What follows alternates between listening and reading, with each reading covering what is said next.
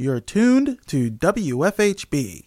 Volunteer-powered, listener-supported, community radio for South Central Indiana.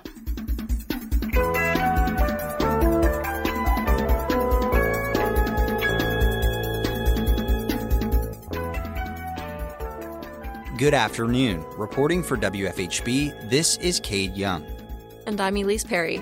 This is WFHB Local News for Wednesday, January 24th, 2024. Later in the program, WFHB correspondent Abe Shapiro provides a rundown of news surrounding the disability community in today's edition of Disabilitin.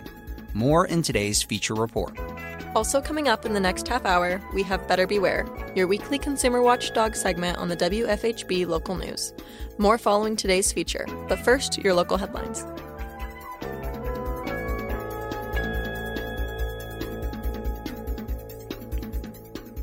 The Ellettsville Town Council met on January 22nd to discuss a new initiative, Ordinance 2024-02, a plan for implementing a new e-commerce utilities platform to pay bills and transfer funds online.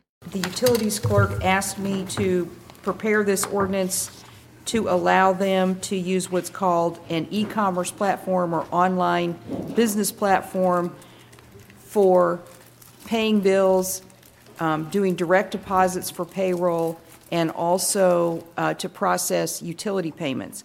And the town already has an ordinance in place that allows for ACH, automatic clearinghouse transactions, and electronic funds transferred, and I just took that ordinance and tinkered with it and just added some language to make clear that it could also be used to change funds, transfer funds, do lateral transfers between accounts. It would allow utility payments to be processed and would allow the utilities clerk to use those services in addition to the town clerk treasurer. Councilmember William Ellis asked if the platform would allow residents to pay their utility bills online with their bank information. Deputy Clerk Noelle Coiner responded affirmatively, saying that the platform would make it easier for customers to set up and track payments. The additional cost right now, we would have to initially buy the machine, and Gary Brindley, who I'm working with at People's State Bank, has said that the machine to rent it would be $30 a month, or we can buy it outright for $500, and that's the machine that would be able to actually run the checks for the utility payment side. And we already have business online set up. We've just not utilized the platform. So we've actually been paying for some of those services that we're just not utilizing. So the total figure I don't have exactly yet, because we're going to pay on what we actually use versus just the lump sum that we've been paying and not utilizing. The council ultimately decided to table Ordinance 2024-02 until their next meeting. Next, the council discussed approving the hiring of 2 new employees for the Department of Public Works. The first position, called Labor 1, is an existing position that needs to be filled. The second, Labor 2, is a new position without currently authorized funds budgeted towards its salary. Town Manager Mike Farmer clarified that the first-year salary for Labor 2 was planned to be covered by the current DNR Next Level Trails grant. Farmer further explained that after the grant runs out, the recent increase in water rates is supposed to cover the salary for Labor 2 in the future. The Labor 2 is a new position. We've had it in the Next Level Trail grant narrative from the beginning that we would hire 2 people to help process that construction project. And so we also will be hiring another additional employee in the future. It runs a dual path with the water rate increase, which we were going to add 2 employees to that as well. So this is in the budget for both positions, the Next Level Trail and the water rate. So we have the money for it. But to be clear, Labor 2 is a new position. Farmer requested that the funds for Labor 2 be authorized by the clerk's office to proceed with the hiring process. The council approved the hire of Labor 1 and approved permission to hire Labor 2, while salary funding is pending authorization. The next Ellettsville Town Council meeting will be held on February 5th. On Tuesday, local residents were invited to a public input session to modernize and make safety improvements to West 2nd Street between the Beeline Trail and South Walker Street. The public meeting happened at the First Church of the Nazarene, and it addressed several city projects, including a two-way bike lane, a replacement of traffic signals, and storm and drainage improvements. Project engineer Kendall Kanoki provided background on the project. A little background on the project. So why reconstruct 2nd Street? Well, as you know, there was a large hospital here that has closed. You might be familiar with it. And so that closure has been the catalyst for a lot of change in the area. You probably saw there's some other master plans up there that are going on. It's a big project for Bloomington, and what's being called the Hopewell project, Hopewell development, taking the place of that hospital is bringing new adjacent land use and residents to this area, so that is a big thing. This is also a unique opportunity. The city is in ownership of about half the property on the south side of 2nd Street currently. That kind of red area, the approximate hospital redevelopment area, that is all owned by the city currently, which is great because for a roadway reconstruction project, we don't have to go and acquire right-of-way from property owners. It's actually already the city owned, so that is very helpful. This is also an old road. You're probably familiar. I mean, the infrastructure on this road is very aged. It is old, and it is also an important corridor. It's a primary arterial. It carries a lot of traffic. It carries a lot of pedestrians. It is definitely a big road for Bloomington and the community. And also, federal funding was awarded for this project, so that is great as well. He talked about other ongoing projects that would impact the various improvements proposed by the city in the area, including the Hopewell neighborhood and the Building Trades Park project. We have a few adjacent projects that are influencing the design. So the big one, of course, is the Hopewell redevelopment. This is the master plan. There's a lot of different moving parts with that project. There's, other streets involved as well, but 2nd Street is kind of the northern border of that project area. So that master planning effort is definitely a part of this project, and there was a big master plan put together for that. If you want to go to the next slide, we also have, of course, I would like to mention Building Trades. They are working on a master plan for Building Trades as well. I think they're working on a final plan for public release. They've had a few meetings about the park, so I just wanted to kind of plug that project as well. It's directly adjacent to the road, and we certainly want to support that project in any way possible. I did want to mention, I don't have a slide for it, but Bloomington Transit runs buses along this corridor. We have been coordinating with them. They have a big Transform Bloomington Transit strategic plan that's kind of guiding a lot of the decisions that they're making as part of, moving forward as a transit agency. So we definitely are supporting those. And this project was also prioritized by the Bloomington-Monroe County Metropolitan Planning Organization, the MPO. So that is just another factor in this project. And because of their prioritization, we were able to get some federal funding, which City Council in 2022 prioritized the project and provided matching local funding for that federal funding. So that kind of was able to get all the pieces to come together for that. Kanoki walked through the existing conditions of the roadway, particularly on 2nd Street. He then listed the goals of the reconstruction. Modernize the traffic signals is the first step here of what we're looking to do. Update utilities, so we want to definitely install a proper storm sewer drainage system and replace the aging water main, also look at some other utilities, sewer, old service connections, things like that. We want to utilize the corridor to most effectively serve all road users, so that includes vehicles, transit, city services, emergency responders, bicycles, scooters, e-bikes, pedestrians, whatever the future brings in terms of that. We definitely want to provide comfortable pedestrian infrastructure that's meeting the latest accessibility standards, so that includes curb ramps and the sidewalks themselves. And we want to ensure continued conveyance of vehicle traffic and emergency services as the road handles now. And we definitely want to support transit. And part of that is accessible bus stops and just making sure that we are fitting in with the goals of the transit agency itself.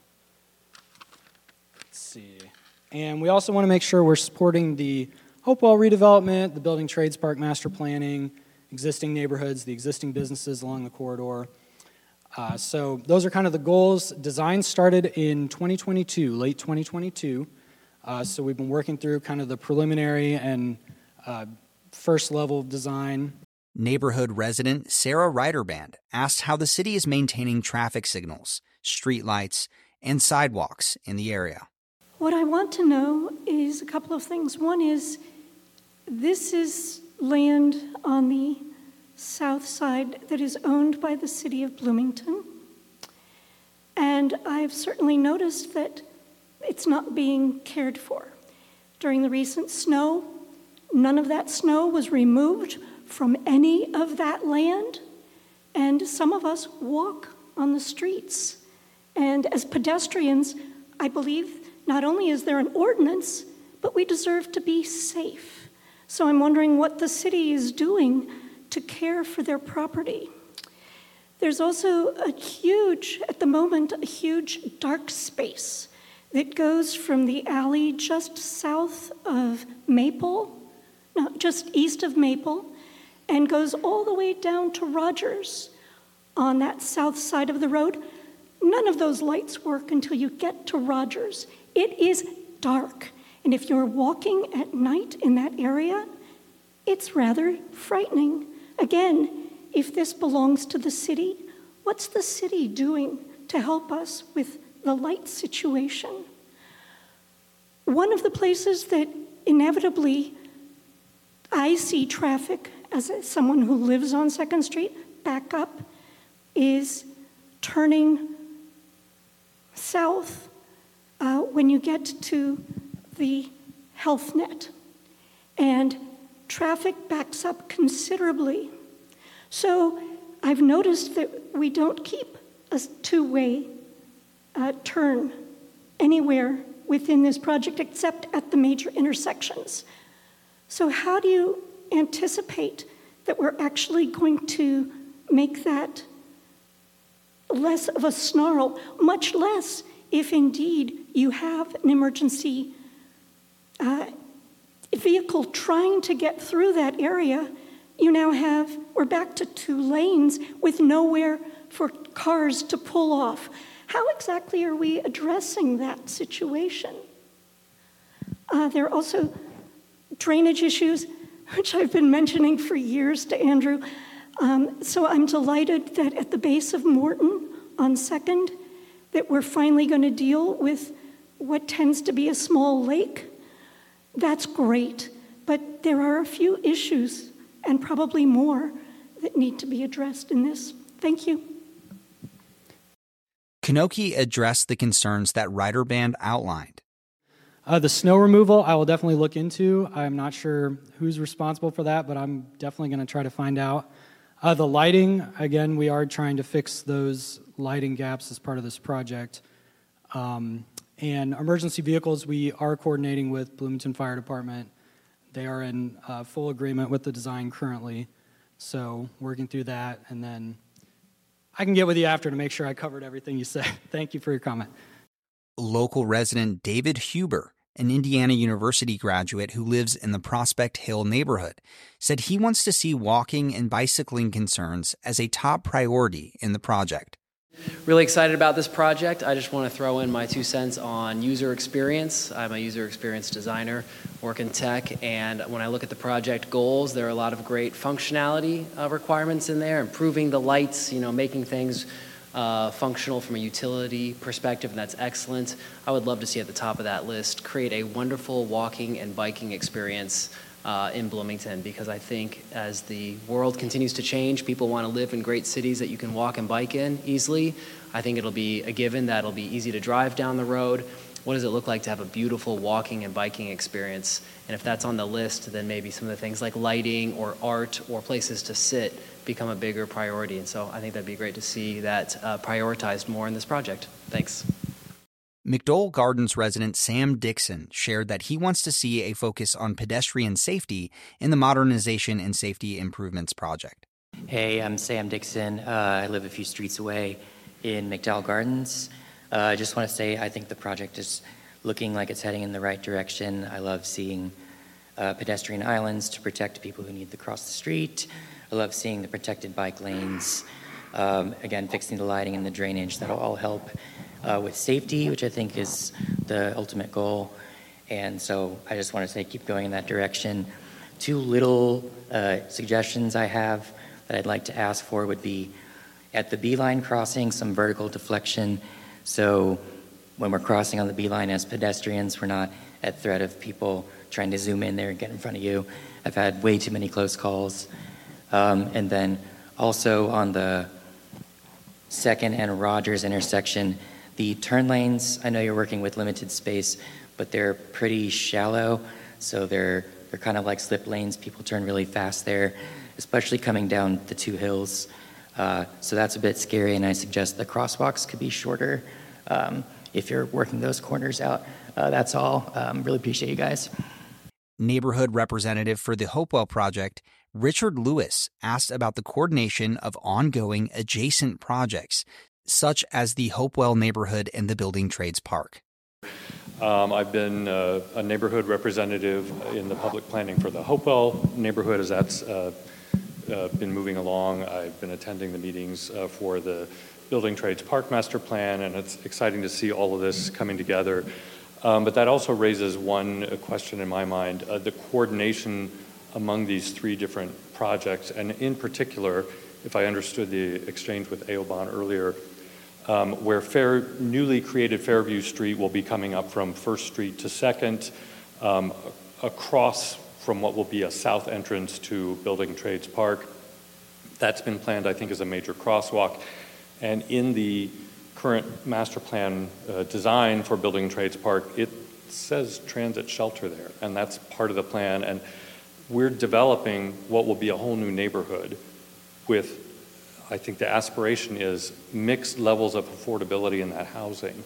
So that, to me, demonstrates a real need for public transportation at that spot, because that's quite a stretch from the B-line all the way over to Walker, and that seems to be a key point where we're welcoming a new neighborhood, new residents, families, children, people going this way and that.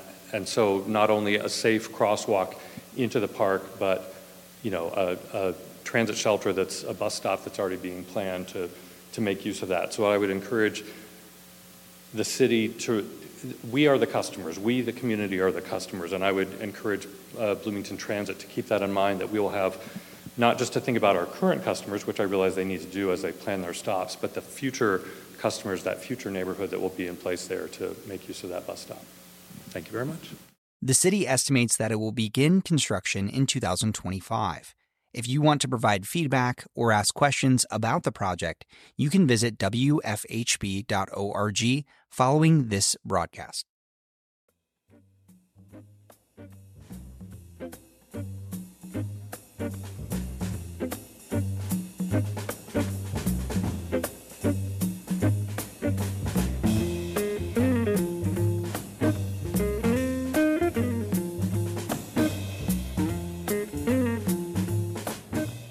Up next, we have Better Beware, your weekly consumer watchdog segment on the WFHB local news. We turn to host and producer Richard Fish for more.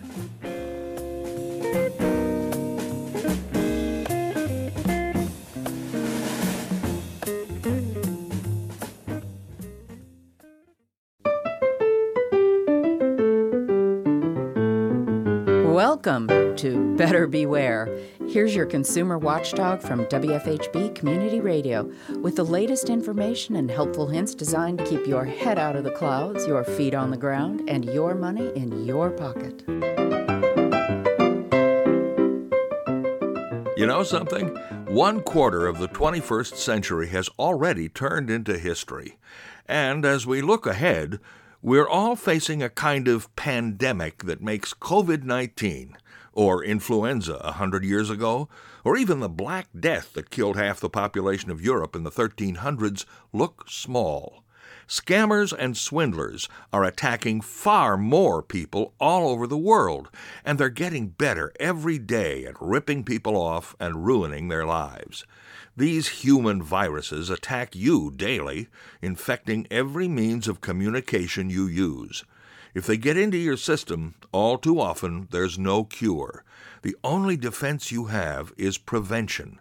and that takes knowledge and awareness. You have to keep learning what they're up to and keep spotting their tricks and baits before it's too late. Artificial intelligence programs are helping the fraudsters make their schemes more attractive, more plausible, and more effective. Most scams are variations on relatively few kinds of gambits, so let's look at the kind of improvements going on right now. Transferring money online can be risky when hackers steal your personal information from some big company, so some people, including me, prefer to pay their bills the old-fashioned way, writing a check and putting it in the mail. But if a crook can get possession of one of your checks, they can cook it, chemically wash off the ink, except for your signature, make it out to themselves in any amount, and send it into your bank. This has been going on for quite a while, but hasn't been very widespread because it takes a lot of doing. Now, however, they can take a digital picture of the check, use sophisticated software to alter it, and print it out, watermarks and all. Much easier and happening more often. A common way to steal a check is to get it from your mailbox when you leave the flag up. So it's safer to take your envelopes down to a post office and mail them there. And, as always, keep a sharp eye on your bank account for funky transactions. Deepfakes, audio and visual recordings created by computers, have been getting incredibly good thanks to artificial intelligence. Scammers who use the telephone can now record your voice and duplicate it. AI lets them make phone calls to your bank or your broker, even answering security questions if they've bought your personal information on the dark web, and have your money sent to them. The best defense is something you may already be doing. Don't answer the phone if you don't recognize the caller ID. Let it go to voicemail. If it's somebody you know, call them back. If it's an institution or company you work with, call back using their publish number, not the one on the voicemail. There's more to come next time. I'm Richard Fish for WFHB News and Public Affairs. Better Beware comes to you from WFHB Bloomington, Indiana. Find all our episodes at WFHB.org. If you can help put the kibosh on a con, email beware@WFHB.org. Remember, swindlers never give a sucker an even break.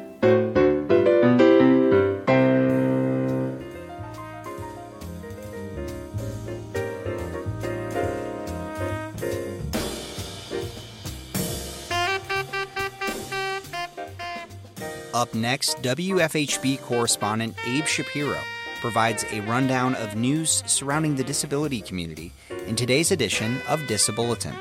We turn to Shapiro for more.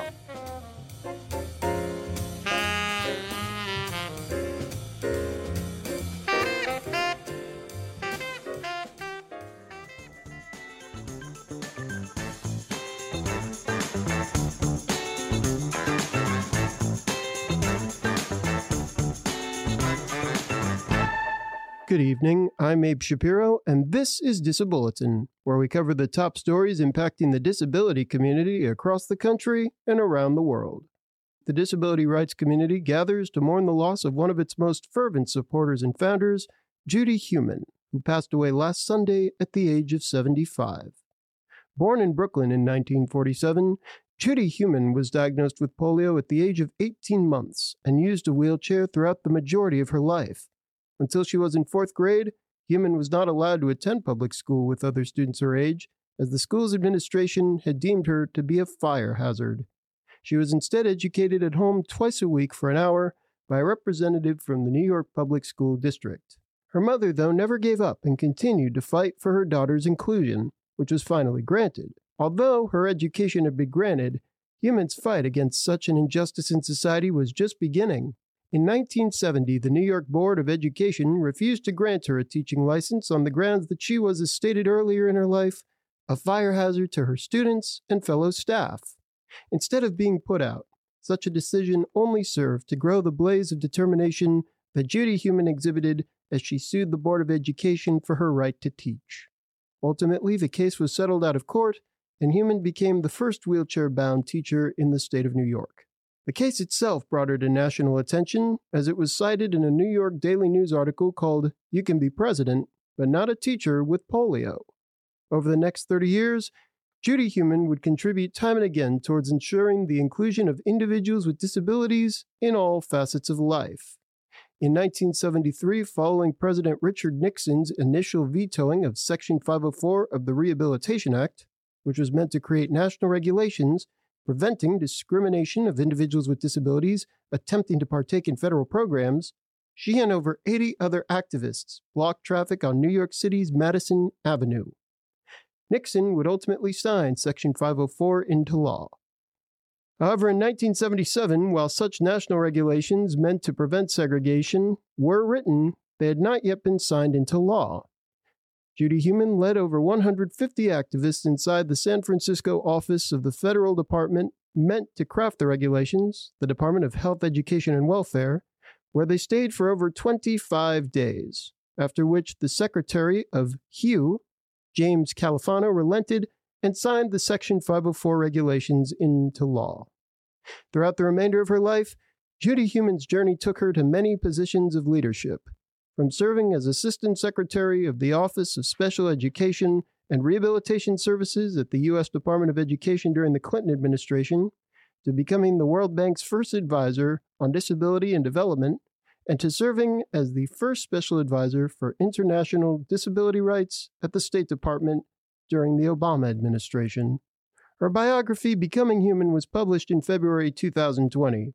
In her words, quote, "Disability only becomes a tragedy for me when society fails to provide the things we need to lead our lives. Job opportunities or barrier-free buildings, for example. It's not a tragedy to me that I'm living in a wheelchair," end quote. When Disabulletin resumes in 2 weeks' time, we will continue our investigative report, Lawyers, School, and Access, a history of special education law in the United States. We will pick up from 1930s Ohio, where parents had begun fighting back against what was at the time the traditional philosophy that disabled children were uneducable. We'll feature the Arc of Ohio's CEO, Gary Tonks, who will expand upon how organizations such as his sought to combat this myth, leading up to the first state court case that would shatter the myth of ineducable students with disabilities, 1971's Park v. Penn. For WFHB News, I'm Abe Shapiro. Live and learn.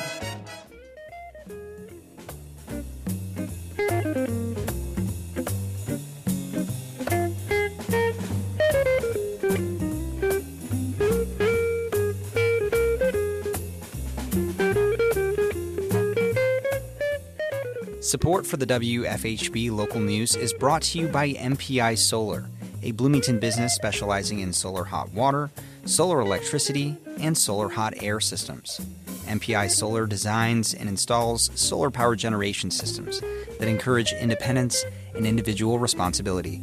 More information online at mpisolarenergy.com.